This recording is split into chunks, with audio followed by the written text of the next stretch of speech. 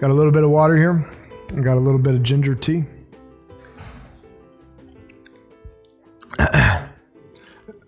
We're gonna, it's gonna be filled with the Spirit is what we're gonna do.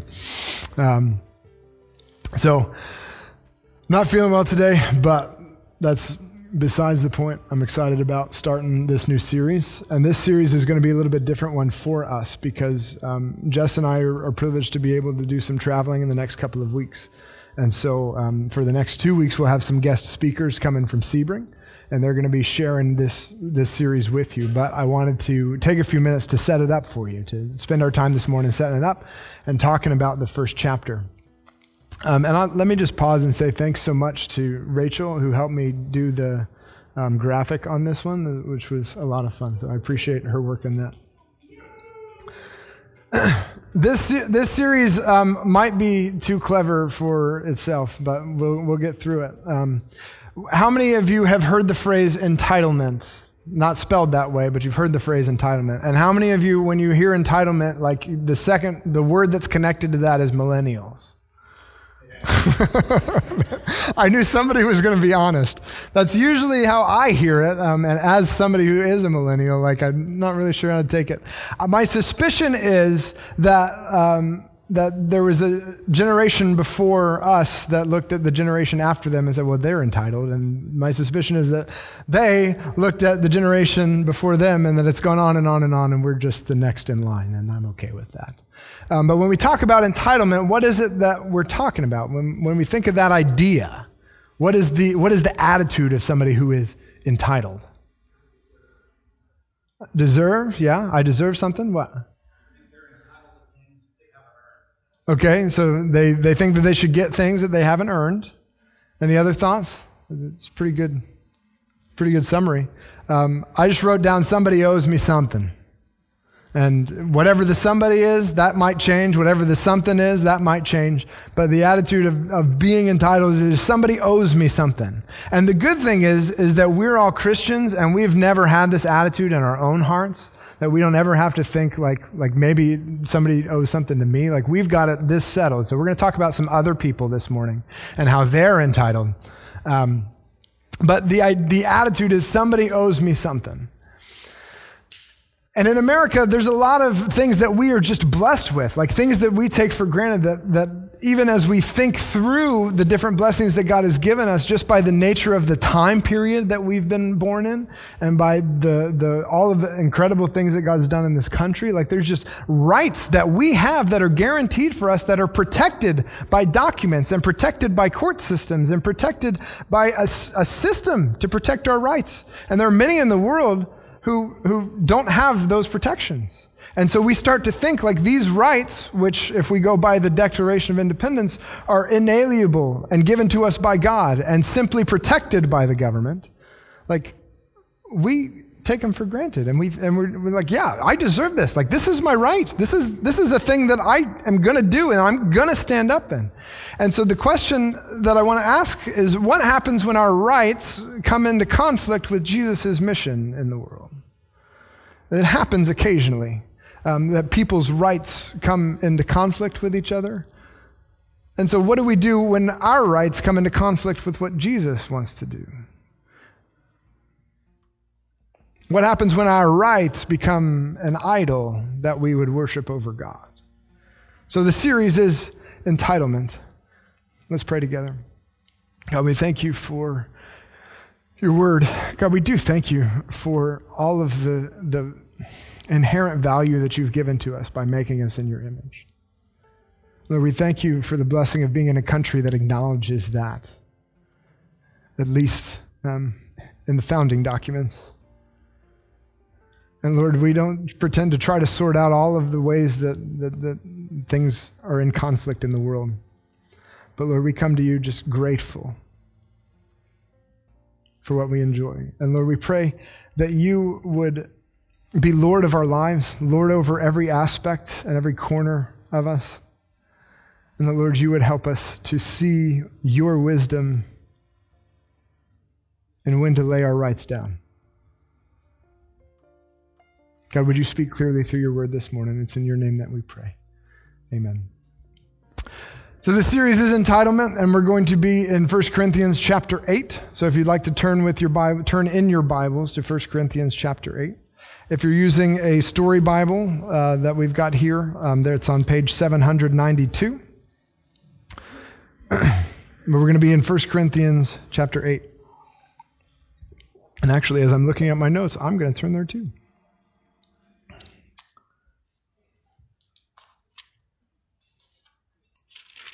First Corinthians chapter 8, page 792. And I'm just going to read for you the first 3 verses to get the ball rolling here. 1 Corinthians 8, verse 1. Now concerning food offered to idols, we know that all of us possesses knowledge. This knowledge puffs up, but love builds up.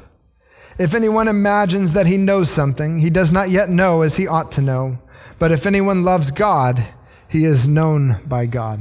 So, you might have noticed that we're starting in chapter 8. That means that there have been 7 chapters worth of material that have gone on beforehand. And this letter is... Okay, sorry. Kid Nation's playing tag in the parking lot. I was not expecting that. I'm trying to figure out whose children those are out there. They're mine. Okay. I'm sure Ryan's out there. I see him too. Okay. 1 Corinthians chapter 8. 1 Corinthians is a letter that was written by a pastor to a church in a town called Corinth. And the pastor is Paul, and he wrote the letter to the church that he started, remember? He started this church, and the city of Corinth is kind of like a hotbed for everything sinful. It's sex, drugs, and rock and roll. It's Las Vegas. And so that's exactly the kind of place that Paul wanted to go and start a church. He goes and starts a church, and he gets a letter from them, and they're like, well, I know you taught us this stuff about Jesus, but I think we've come to a better understanding. I think we get this better than you did, Paul, and we're just going to take care of things our own way. And at the same time that he's getting this letter from them telling him how they have it all figured out and how everything's going to work out for them, he also gets rumors back about things that are going on in the church that are clearly showing that things are not going well. And so he writes this letter of 1 Corinthians in response to the letter that they wrote and also in response to the rumors. So this is a section that is a response to a question that seems like they posed. Because he says in verse 1 of chapter 8, now concerning food offered to idols. He says, we know that all of us possesses knowledge. This knowledge puffs up, but love builds up. And I think what he's doing here is he's taking a phrase from their letter and kind of using it against them. He's saying, we know that everybody has knowledge. I know that you guys are really, really smart, and you've got this figured out, and you know the best way to do things, and I'm just going to trust that you know that. But I want you to understand that the knowledge that you're saying, the way that you're describing this is prideful, and you're building yourself up. He says, if you think you know it all, then you're the last person to realize you don't. He says, if anyone imagines he knows something, he does not yet know as he ought to know. But if anyone loves God, he is known by God. So we're starting out this idea, this series of entitlement, looking at the idea of humility.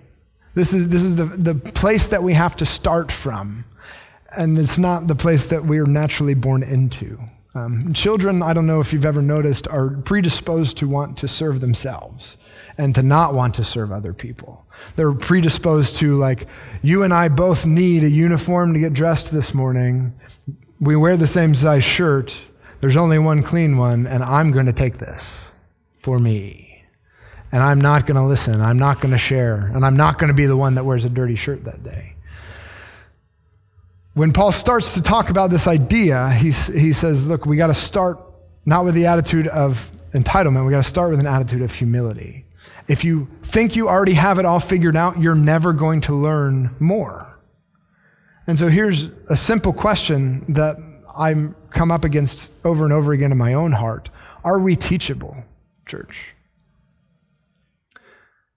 It's not that we can't know anything. It's not that we can't have true knowledge about certain things. And it's not that we can't have a system for understanding how the world works. But in the moments that, in the moments that there's something that bumps up against your system of thought and understanding, do you reject it outright?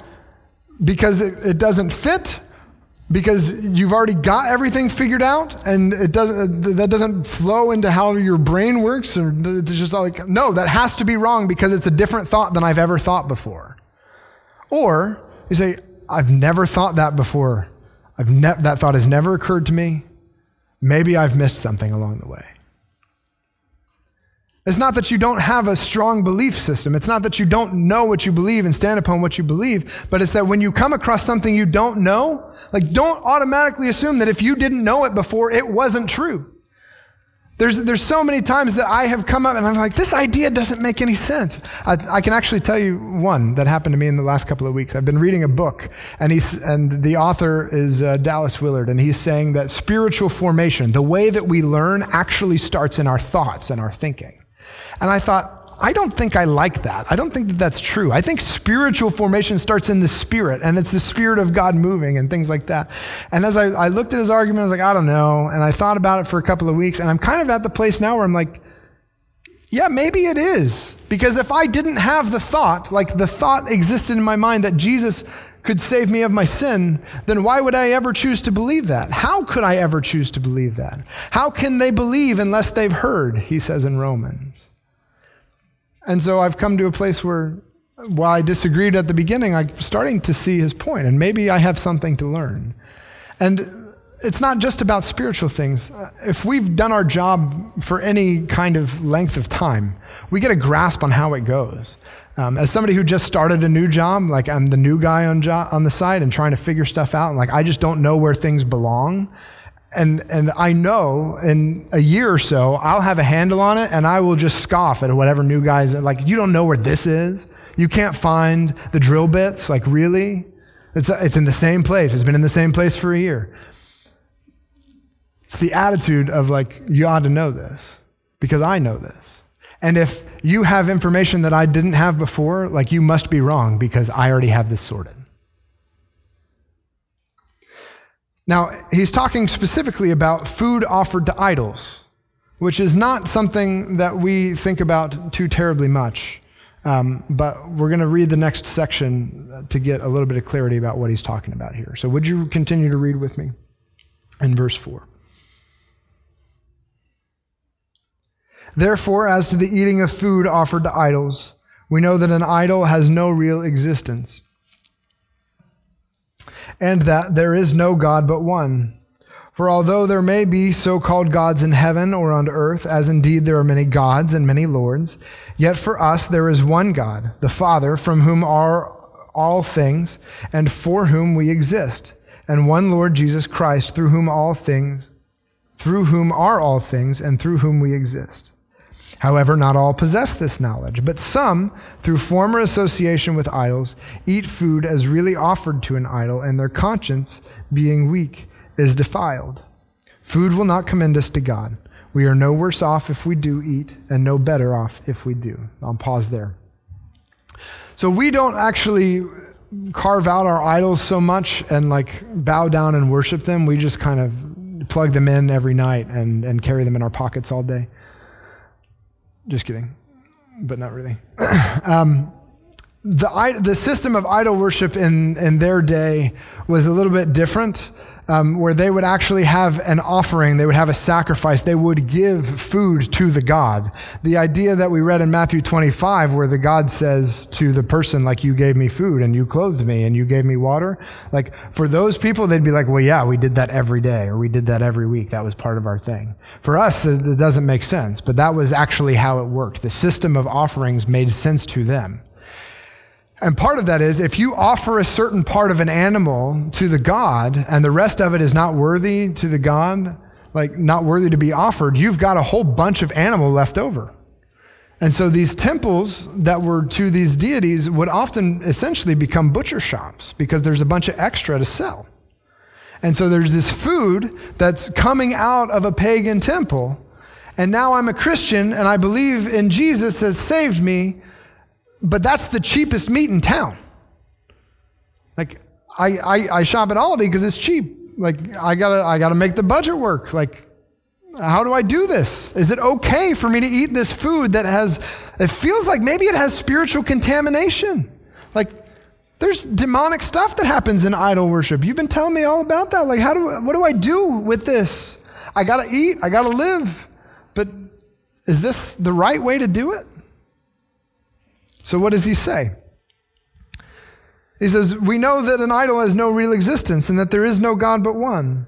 For although there may be many so-called gods in heaven or on earth, and indeed many little g gods and many lords, yet for us there is one God, the Father, from whom are all things and for whom we exist, and one Lord, Jesus Christ, through whom are all things and through whom we exist. So essentially he says, we already know. For those of you guys, you smart Corinthians who have everything figured out, that you're telling me that you don't actually need my instruction, I get your logic. I get your argument. Your argument is, that's a piece of rock. I got nothing to be afraid of from a piece of rock. It doesn't matter what shape it's in. There's nothing in it. There is only one God. That makes sense.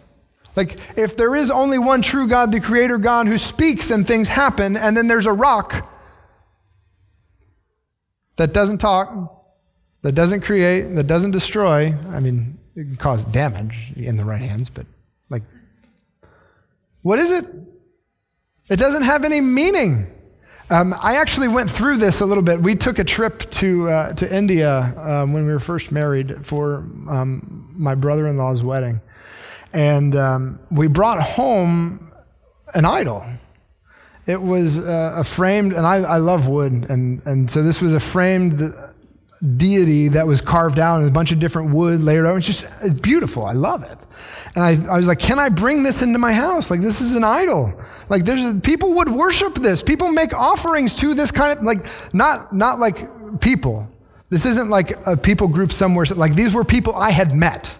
These are people I had had conversations with. And they would revere this piece of wood as a deity. And they would give stuff to this piece of wood, because that's how their belief system worked. Like, okay, they actually believe that this is a real thing. Like, what do I do with it? Because I know it's a hunk of wood. Somebody carved it. It looks pretty, but it doesn't actually have any power. Like, what do I do with this?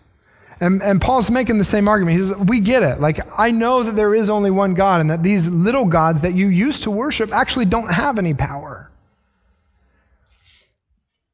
And so, but then what's the point he makes in verse 7? However, not all possess this knowledge, but some, through former association with idols, eat food as really offered to an idol, and their conscience being weak is defiled. He says, look, I get that you guys are so smart, you've got your doctrine ironed out, you know that there is only one true God, but don't you understand that there's people in your church that don't get it yet? There's people who were worshiping false gods last month, and this month they're trying to figure it out if those idols are really real. I spent my whole life believing that there was a spirit within that rock that could cause my life to go miserable if I didn't give it the right food at the right time. Like, I've been afraid of this thing for a long time, and you're telling me that it's nothing. It's going to take me a while to follow you along to get there. So he says, you guys that have it sorted out, I get it. But don't you understand there's people who, when they eat food offered to idol, they believe that there's been a spiritual thing that's happened. And their conscience with God is violated. So God, I don't think this is right, but I'm going to do it anyway. And that's not right. There's something about the way that the Spirit of God works within our conscience that we're accountable to individually. There are absolute moral truths that stand firm, but our conscience, it puts us in a special relationship with God. And for us to make decisions that would lead other people to make decisions that violates their conscience is wrong of us. And he says, what is the point anyway? It doesn't matter. Verse 8, food will not commend us to God. We're no worse off if we do eat, and no better off if we do. We're no worse off if we don't eat, and no worse off if we do. He's like, it doesn't matter. If you get to eat the cheap meat, then so what? Like, it's all going the same way. It all goes in, goes out. And some of it better than others, just depends on how you cook it. I'm experiencing a little bit of that this morning, but it doesn't make us any better with God. It's not a spiritual concern until you consider the other person. So, Church, the question becomes, who are we learning from? If we are teachable, we have to ask ourselves, who are we learning from? Are we learning from the scriptures and what God has told us is absolutely true? Are we learning from people who value that, or are we learning from other sources that would lead us to violate our conscience? It's not a big deal. Christians make such a big fuss about that. It doesn't matter that much. Who are we learning from if we're teachable?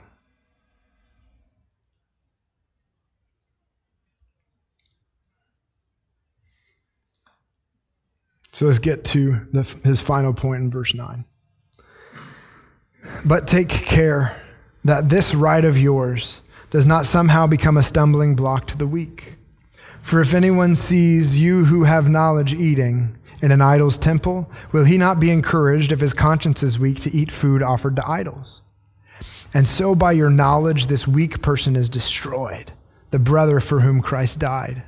Thus, sinning against your brothers and wounding their conscience when it is weak, you sin against Christ. Therefore, if food makes my brother stumble, I will never eat meat, lest I make my brother stumble. So he gets to the heart of the issue. The heart of the issue, if we're going to consider this in humility, is how do we take care of our brothers and sisters? If I know that the idol is a piece of rock and it doesn't have anything, and so I go and I eat this meat, and somebody who doesn't know, who thinks that this idol has power, sees me eating that meat, and they go, well, the pastor's doing it. That member of Grace Church is doing it. Like, if Christians can do it, then maybe it's not so wrong. I don't feel like, I'm not settled with it in my conscience, but I could do it. And you've introduced, or you've become a forum for conflict between that person and God. And he says that you considering how other people are going to perceive what you do actually is important. Because if you lead somebody to do something that violates their own conscience, then you've misstepped. And I'm not quite sure, like, the how of how this works out. Like, I don't know if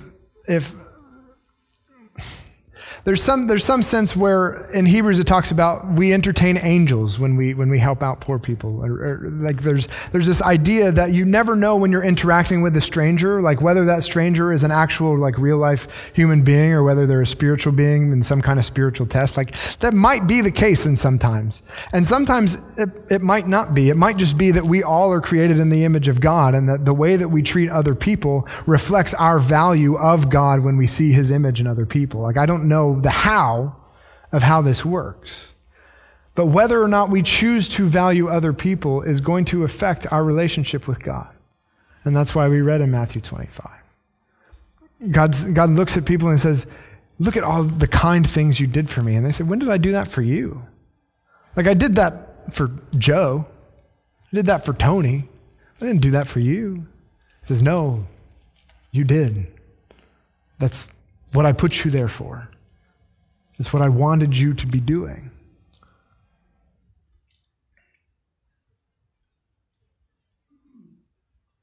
And what's interesting, we're going to see in chapter 10 when we get there, and Oren will share with you, is that he's actually modeling this for them. He actually has greater knowledge about the thing that they're struggling with that he hasn't confronted them on it yet. He's walking them along. He's meeting them where they are in order to take them to a new place of understanding. He's not sidestepping. He's not saying everything he wants to say yet because he needs to make this point first. Sometimes we have to tolerate things that we don't like in other people in order to be able to have the voice to speak into their lives. Sometimes we have to spend time with people who do things that are unpleasant to us in order to lead them to a place where they're not dependent on the unpleasantness. Now, I can leave it in vague terms, or I can say sometimes if you're a not smoker, you have to go and spend time with people who smoke and cough and choke on their smoke in order to be able to lead them to a place where they're not dependent upon tobacco. You have to meet people where they are to take them where you want them to go. And that's what Jesus does for us. It's if somebody is captivated by the addiction, like somebody's got to go in and bring them like out. I don't know how else to say it. Like life and following Jesus isn't easy. Like the example, think about this, the example that Jesus has set for us. Perfect. Ultimate creator of the universe, speaks and things come into existence, living a perfect existence in heaven, confines himself to a mortal body and is born in a stable to a bunch of peasants. Like, if the grace of God would meet us there, then what could we endure to meet other people where they are? The strength and knowledge of having escaped addiction, the strength and knowledge of having understood sin and walked out of that path is not for us to feel good about how far we've come. God gives us strength to build others up.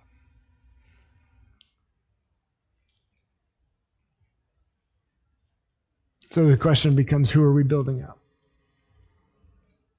If we have a good understanding, if we have a good grasp of the Bible, with whom are we sharing it? If we don't have it all figured out, but we do know this one thing, that Jesus Christ is the answer for solving the sin problems in my life, like we can lean on that. That is enough. We can share that. Like, I didn't have any hope, and I didn't know what was going on in my life, and I don't know how it's all going to work out yet because it's not easy, it's not ironed out, it's not smooth, but I'm trusting Jesus, and man, there's something in my spirit that's alive now. There's something that's growing in me, and I don't have all the answers, but I have this one. Because God gives us strength to build others up. So who are we building up?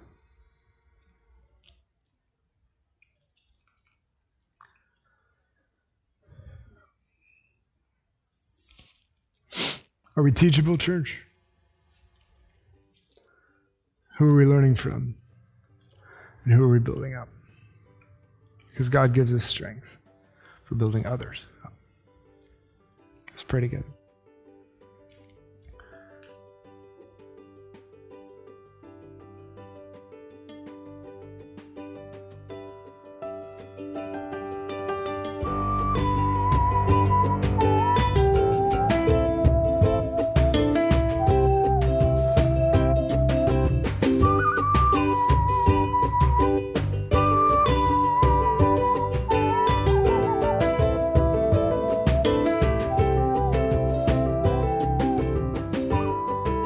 Thanks again for listening. We hope you've been challenged, encouraged, and helped by God and His Word. If you want more information about Grace Church of Ocala or would like to get in contact with us, please visit our home on the internet, ocalagrace.org. And if we haven't met yet, we hope to talk with you soon.